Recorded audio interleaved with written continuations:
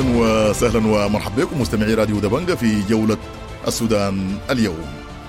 في هذه الجولة نتابع إضراب المعلمين الذي يدخل مرحلته الثالثة، ونسترجع تفاصيل وتاريخ هذا الإضراب مع الأستاذة درية محمد بابكير.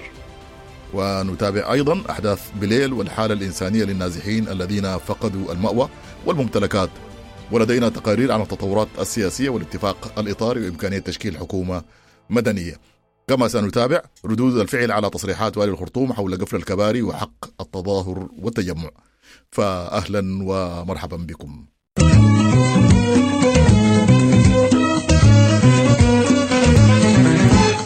نستهل كالعادة باستعراض سريع لعناوين الأخبار وزميل الصادق زكريا. الأمم المتحدة تكشف عن نزوح أكثر من 16,000 شخص بسبب الهجوم على قرى محلية بليل إلى معسكرات كلمة ودريج ودمة بجنوب دارفور. قيادات أهلية تنفي عودة أي نازح إلى قرى محلية بليل وتطالب المنظمات بالتدخل العاجل. حكومة إقليم دارفور تدين أحداث شمال شرق محلية بليل بولاية جنوب دارفور وتشيد بدور حكومة الولاية. الهيئة القومية لحماية المدنيين تقول الهجوم على قرى بليل متعمد وممنهج وتطالب السلطات والمنظمات الدولية بفتح الانتهاكات. مقتل شرطي وإصابة 3 آخرين في كمين مسلح على طريق كادوغلي الأبيض في محاولة فاشلة لتهريب محكومين بالإعدام. وفاة إمام مسجد مساء الاثنين متأثر بإصابته في هجوم بالأسلحة البيضاء في نيرتتي بوسط دارفور الأسبوع الماضي. إصابة مواطن بعيار ناري بغرب كبكابية في شمال دارفور في عملية نهب مسلح طالت موتره. رابطة الأطباء الاشتراكيين تكشف عن 32 إصابة في مواكب 26 ديسمبر، من بينها إصابة في العين واعتقال 9 متظاهرين.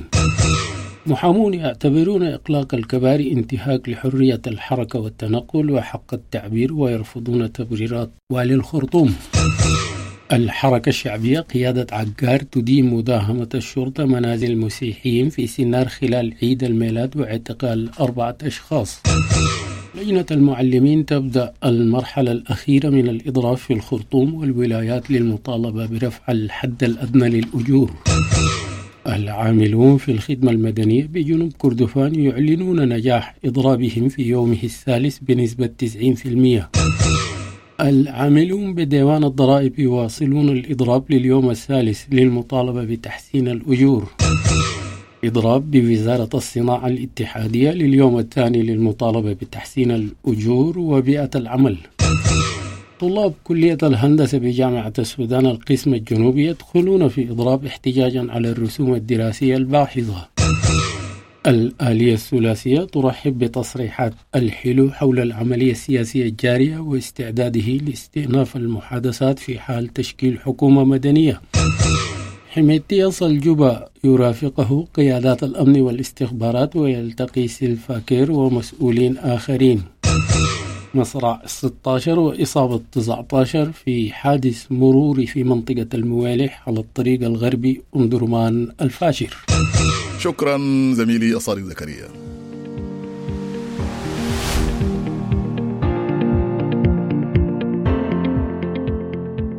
أوشك العام الحالي 2022 على النهاية، وسنة جديدة تطل على السودان والسودانيين، والجميع يتطلع لإنهاء حالة عدم الاستقرار والسيولة الأمنية وغياب الحكومة وإنهاء الانقلاب الحالي والعودة للحكم المدني والانتقال نحو الديمقراطية.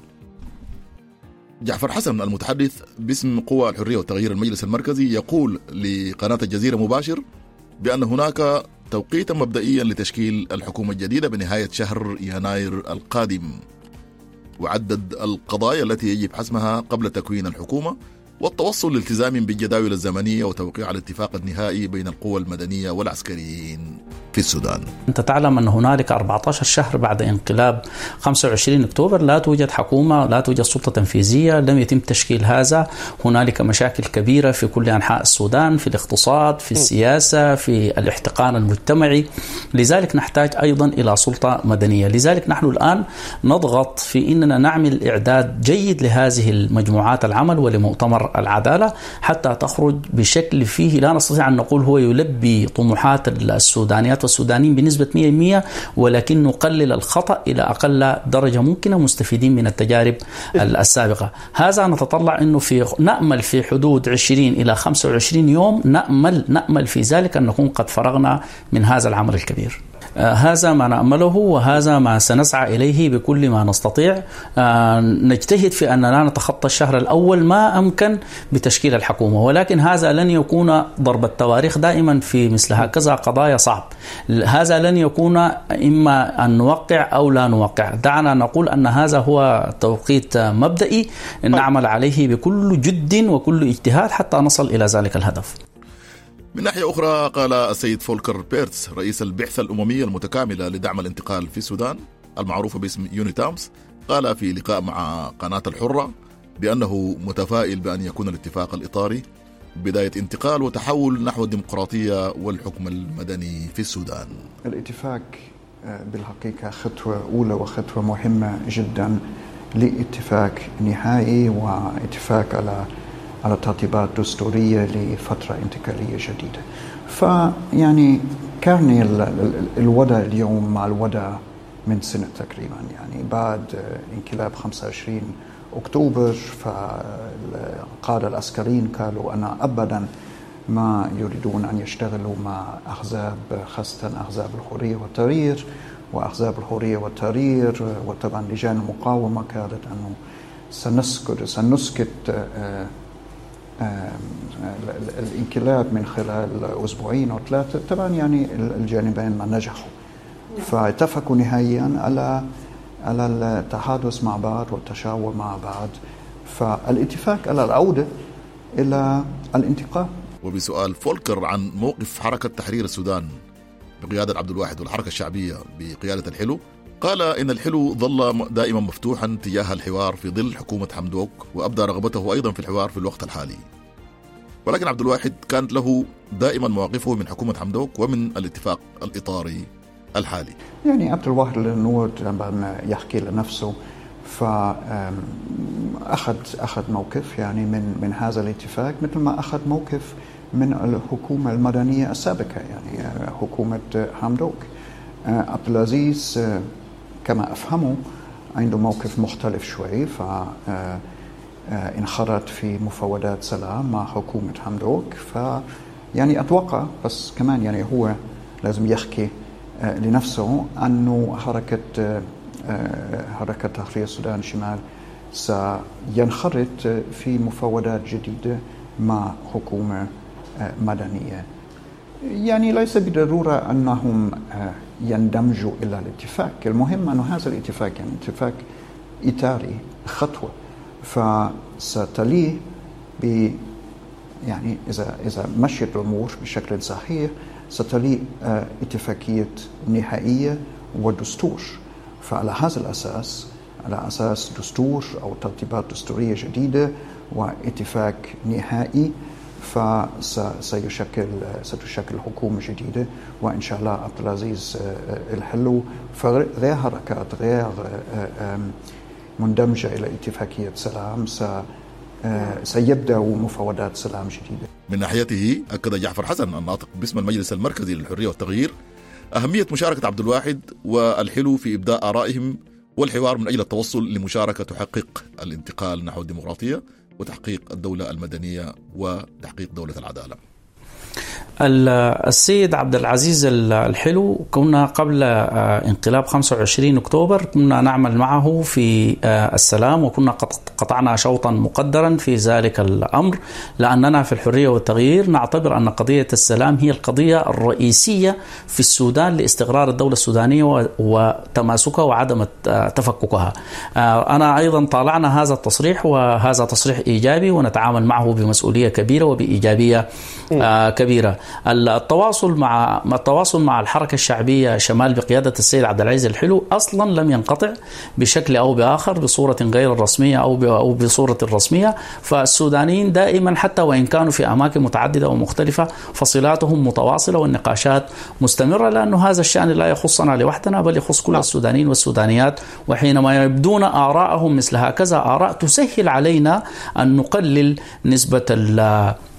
نسبة التباعد بين الناس، ويسهل علينا الوصول لسلام دائم، وخاصة إذا كان هذا الاتفاق الإطاري وحينما يكتمل إلى اتفاق شامل يشمل كل القضايا التي تخص السودانيين والسودانيات في كل الأماكن، خاصة الحركة الشعبية شمال بقيادة عبد العزيز الحلو والسيد عبد الواحد محمد نور وآخرين. إذا تم تضمين ما يرونه فهذا سيسهل على الناس كثيرا الوصول إلى سلام.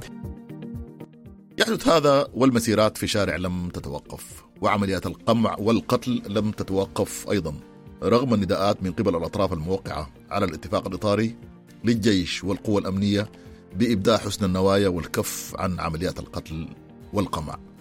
فولكر بيرس يقول في حديثه لقناة الحرة إن الشارع لا يثق في الأطراف الموقعة على الاتفاق الإطاري، وهو ما تقوله لجان المقاومة ويقوله المتظاهرون الشباب، ويؤكدون لا تفاوض، لا شرعية ولا مساومة.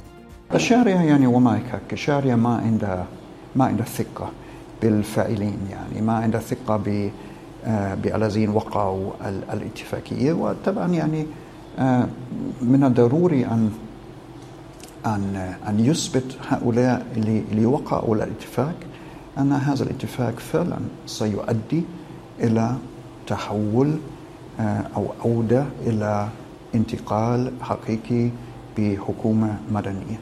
طبعا المطلب الرئيسي للشارع كان مدنية. نعم. مدنية.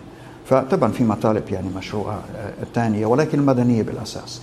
فمع حكومة مدنية يعني أكيد يعني حتى بحكومة مدنية بالكامل ستكون هناك مشاكل يعني لازم تنحل، ولكن نعم. كثير من هذه المشاكل يعني حتى فيما يتعلق بحكم القانون مثلا، فتطبيق حقوق الإنسان كاملا، يعني أحسن نشتغل مع حكومة مدنية مما نشتغل مع الحالة الحالية. الشارع يشكك في نوايا العسكر في التمسك بالحكم، ولكن قطاعا كبيرا ينادي أيضا بتعريض العسكر لامتحان حقيقي وتشكيل حكومة مدنية ذات سلطات كاملة، بأمل أن لا يتدخل العسكر مرة أخرى لتعطيل قراراتها أو اعتقال وزرائها كما فعلوا مع حكومة حمدوك. راديو دبنقا، راديو دبنقا، راديو.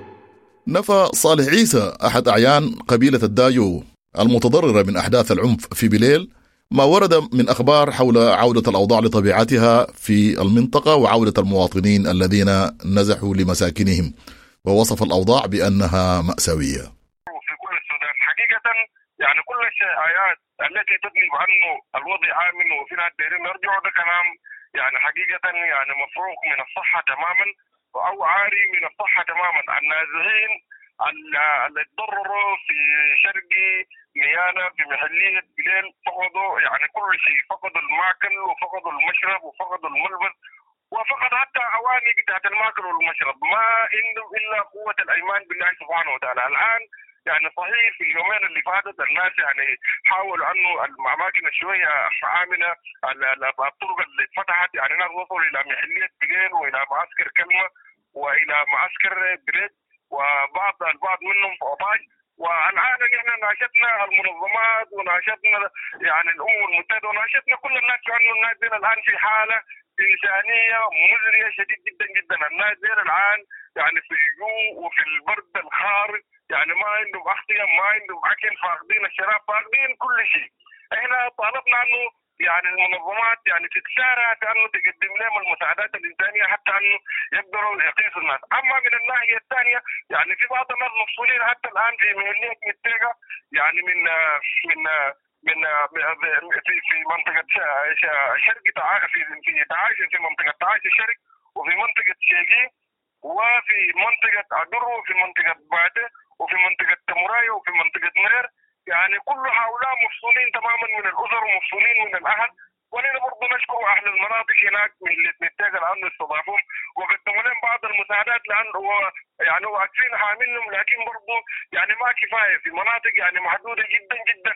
يعني علينا الان نطالب في انه اول حاجه يتم يعني فتح كل الطرق والممرات بطريقه امنه، بطريقه يعني يمكن في انه الناس يعني يصلوا الى اسرهم والى ذويهم. وهذه من ناحيه. الناحيه الثانيه برضه نطالب في انه المنظمات تسارع في تقديم المساعدات الانسانيه، يعني من المواد بتاعت العوام، من المواد بتاعت الاكل والشراب، من المواد بتاعت الكساء والاغطيه. وده الان الناس المحتاجين له. اما مساله الناس اللي بيقولوا انه في ناس رجعوا والوضع امن، ما في شيء امن. يعني لحد أنت إذا كان في عربية تعمل يعني الأغذية والحاجات بتاعت الناس المطبخيات من الحرق جايبينهم طبعا حرقوا عربية كاملة. فما بال الناس الآن الموجودين هناك. الناس الآن بخاطروا بأنه كيف يصلوا هنا مش عشان يرجعوا. طيب. وده الحقيقة بتاعت الأمر. طيب دكتور هل هناك مبادرة، هل هناك في أي مبادرة من قبل الإجهاض الأهلية بالنسبة لمساعدة الجماعة أو من قبل الحكومة تحديدا؟ يا أخي والله المبادرة دي مبادرة شفت طرف ساكت. أنا دايرين نقول بكل حقيقة أنا ما مهتمين بأي مبادرة. الآن أنا دايرين نقدر نوصل الناس دين عشان على الأقل يتم إنقاذهم من حالتهم من المعاناة ومن المعاناة والحالة الإنسانية الصعبة جدا جدا. لكن مثلا أنه في مبادرة مبادرة بتاعت طرف ما في دور مشاكات مع دور أي حاجة سامين أنه في مبادرة يعني من الأمراء ومن العمد وياتون ودين. أنت عارف أنا بنتهم أنه يعني هم ذاتهم عايشين مثلا أول حاجة أنا كان دايرين نشوفهم بالأرض يجيبوا مع الناس. لكن ما مثلا انت تمشي هناك تعمل اعلام وانت بعيد من المجتمع.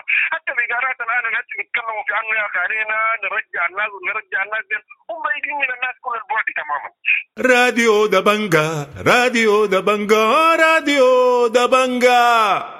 النزاعات المسلحة والاحتكاكات القبلية يسبقها دائما خطاب كراهية يبرر الاعتداء على الآخر. حول خطاب الكراهية ودور الإعلام تحدث الزميل حسين سعد للأستاذ مصطفى آدم مدير منظمة الزرقاء للتنمية الريفية. حقيقة إذا تحدثنا عن دور الإعلام، والإعلام هو حقيقة رأس الرمح في أي عملية، هو اللي بيؤسس لأي عمل أنت قبل ما تبدأه لابد يكون في معرفة بالعمل، والعمل ده هو بتقوم به الأجهزة الإعلامية على مختلف تصوراتها. وأكيد الإعلام تطور في المرحلة اللي نحن فيها وأصبح يعني أداة يعني حساسة ومهمة في نفس الوقت، وبتؤثر تأثير مباشر جدا في المجتمعات البعيدة الناحية القريبة. الآن أصبح ما فيش عزلة، يعني ما فيش عزلة الإنسان أنه ممكن يكون معزول يعني من أنه هو يتلقى المعلومة في وقتها ويتعامل معها عبر كل الوسائط والوسائل والأجهزة. وفي وطننا الآن بالتأكيد يعني نحن محتاجين حقيقة للإعلام في هذه المرحلة الحساسة جدا من تاريخ وطننا، أننا الإعلام يقوم بدور كبير جدا. يعني أنا ملاحظ حقيقة أنه الفترة اللي مضت واللي احنا الآن فيها وما جاية، أنه التحدي الكبير جدا اللي بواجهنا نحن كمجتمع وكدولة الخطابات السالبة الكبيرة جدا اللي بتؤسس لعنصرية، تؤسس لكراهية، ودي أصبحت هي مقدمات، هي دي أصبحت وسائل وأدوات أيضا هي أو مقدمات للعنف. ودي وضحت بشكل كبير جدا في مناطق كبيرة وفي مناطق كثيرة جدا، وفرقت المجتمعات، حتى المجتمعات المتماسكة. احنا كدولة سودانية وكدولة وطنية هي مؤسسة على أنها تقوم يعني في إطار دولة المواطنة، دولة القانون، دولة التعايش السلمي. الخطاب ده أصبح يعني حقيقة يعني يضرب التماسك الوطني والاندماج القومي اللي هو بيقود لأنك تكون عندك دولة يعني وطنية قوية وراشدة. الإعلام في هذا الجانب بالتأكيد يعني دوره ما بالمستوى المطلوب، يعني دوره ما بالمستوى المطلوب، أنه هو كيف يناهض خطاب العنصرية والكراهية. في إطار الحديث السالبة عن القبلية السالبة، عن حتى النكات السالبة. يعني الآن أصبحت يعني مهدد. يعني الآن أنت كونك تستهدف يعني مجموعات قبلية محددة وتنمط صرنا هي دي من خلال نكات محددة أيا كان شكلها، بالتأكيد هي دي خطابات سالبة ومرفوضة تماما. يعني بأي شكل من الأشكال هي ما بتكون بتأسس لدولة وطنية، خاصة أنك تتناول قبيلة أو تتناول جهة أو تحاول تنمط جهة على أي نوع من أنواع الخطابات. فده أيضا مرفوض. الإعلام نحن حقيقة محتاج له في الفترة القادمة، أنه المناطق الآن أصبحت يعني عندنا الآن مثلا النيل الأزرق الآن مناطق الآن فيها تماسك كبير جدا، لكن خطاب العنصرية والكراهية هو يعني قاد لما هو موجود الآن، يعني من شرذمة ومن دماء ومن اقتتال ومن أنه فكك حتى النسيج المتماسك لعشرات أو مئات السنين. يعني وده بالتأكيد نحن نحتاج لإعلام يعني مضاد قوي، يعني إعلام مضاد للإعلام السالب، أنه هو يعني يؤسس للحياة يعني جميلة، حياة اللي هي الحياة الأساسية ما بين هذه المجموعات السكانية اللي عاشت لفترات طويلة جدا. مناطق أيضا يعني اللقاوة، ودي مناطق برضه يعني مجموعات سكانية متعايشة وهم بالعكس مندمجين بشكل قوي جدا لفترات طويلة جدا. وأيضا خطابات المحاولة الفرز العنصري والفرز القبلي هو اللي بيأسس لمثل هذه النزاعات وهذه الصراعات الدامية، واللي ممكن تكون هي مؤسسة ومؤسسة تفكيك المجتمعات. بالتفكيك المجتمعات هو مقدمة لتفكيك الدولة. بالتالي احنا ضروري جدا الإعلام بنحتاج له احتياج كبير جدا في أنه المناطق الآن اللي بدأ فيها مثل هذه النزاعات، سواء كان الآن في غرب دارفور، في مناطق مدافوق، في مناطق، وبدي كلها انت اذا اخذتها بتيجي تلقاها مربوطه بالمركز. كيف؟ لانه القوه بتاعت الاشعاع القوي الاعلامي القوي هو من المركز. يعني هناك مناطق منخفضه، مناطق اللي اخذناها دي كلها مناطق منخفضه اعلاميا، لكن هي متاثره بالتكنولوجيا. ايضا هي بتلتقط وبتلتقي بالاذاعات، بالقنوات، بالوسائط الاعلاميه، كل الوسائط الاعلاميه الان الخاصه السوشيال ميديا اصبحت حساسه وفعله. ايضا ضروري جدا تطوير الاليات الاعلاميه، يعني من خلال، وهي طبعا السيطره عليها صعب. انا ما بقول سيطره عليها، بقول تطويرها في اطار انها تمشي في الاستريم القوي، الاستريم القومي، الاستريم اللي بيبني دوله وطنيه متماسكه وبيبني مجتمع متماسك. حقيقه في اكثر يعني ما نكون احتياج للاعلام، في هذه المرحله اللي حساسه جدا في وطننا، انه الاعلاميين ضروري جدا هم يكونوا الان هم راس الرمح في التغيير، راس الرمح في البناء، راس الرمح في التماسك، راس الرمح في الاندماج الوطني اللي احنا حقيقه بننشده في هذا الوطن العزيز. وشكرا لك.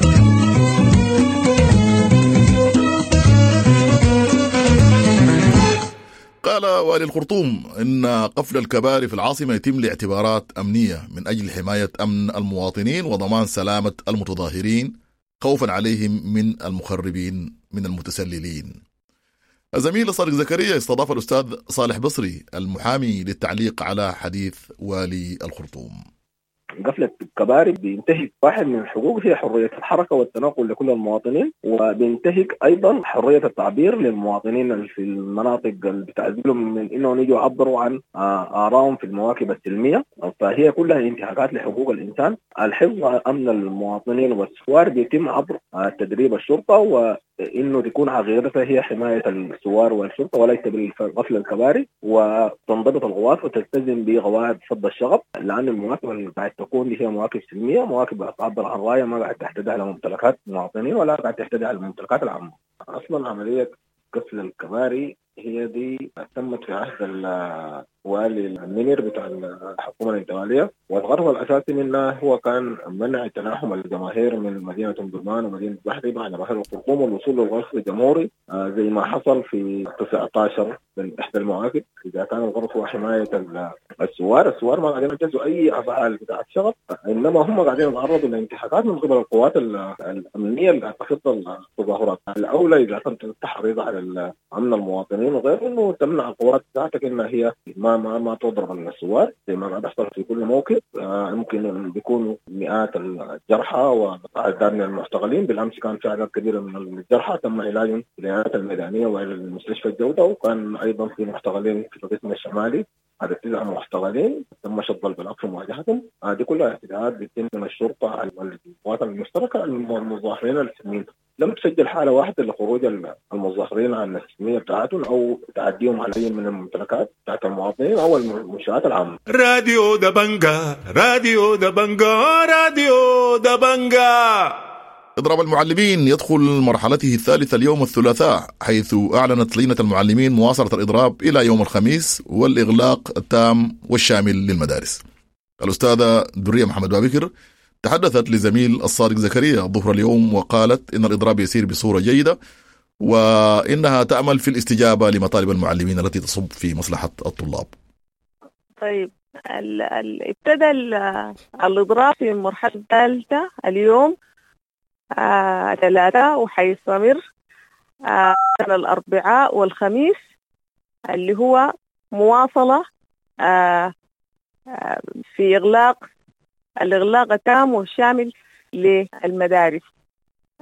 والحمد لله اليوم حسب التقارير المبدئية الإضراب ماشي بصورة كويسة في المحليات والولايات. يعني وردتنا بعض التقارير من ولاية الشمالية وبعض المحليات وكذلك ولايات القضارف كسلة.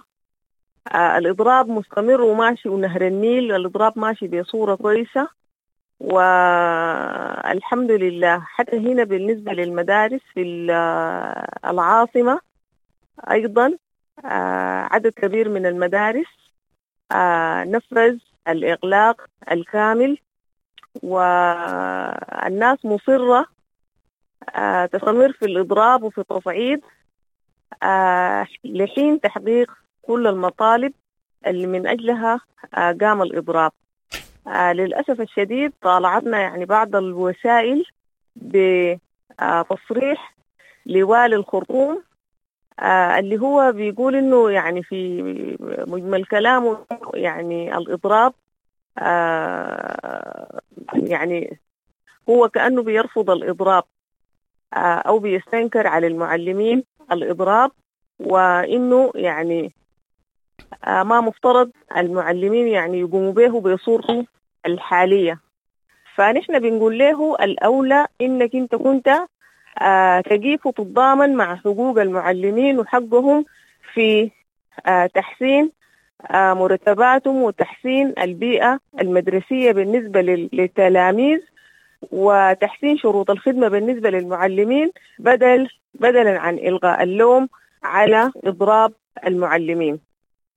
نحن كنا نتوقع من السيد الوالي إنه يقيف مع حقوق المعلمين ويضغط من جهته في تحقيق هذه المطالب، لكن للأسف الشديد كما تعودنا من المسؤولين دائما الاستخفاف بالمطالب وعدم الجدية في إيجاد السبل اللي ممكن تحل الإشكال.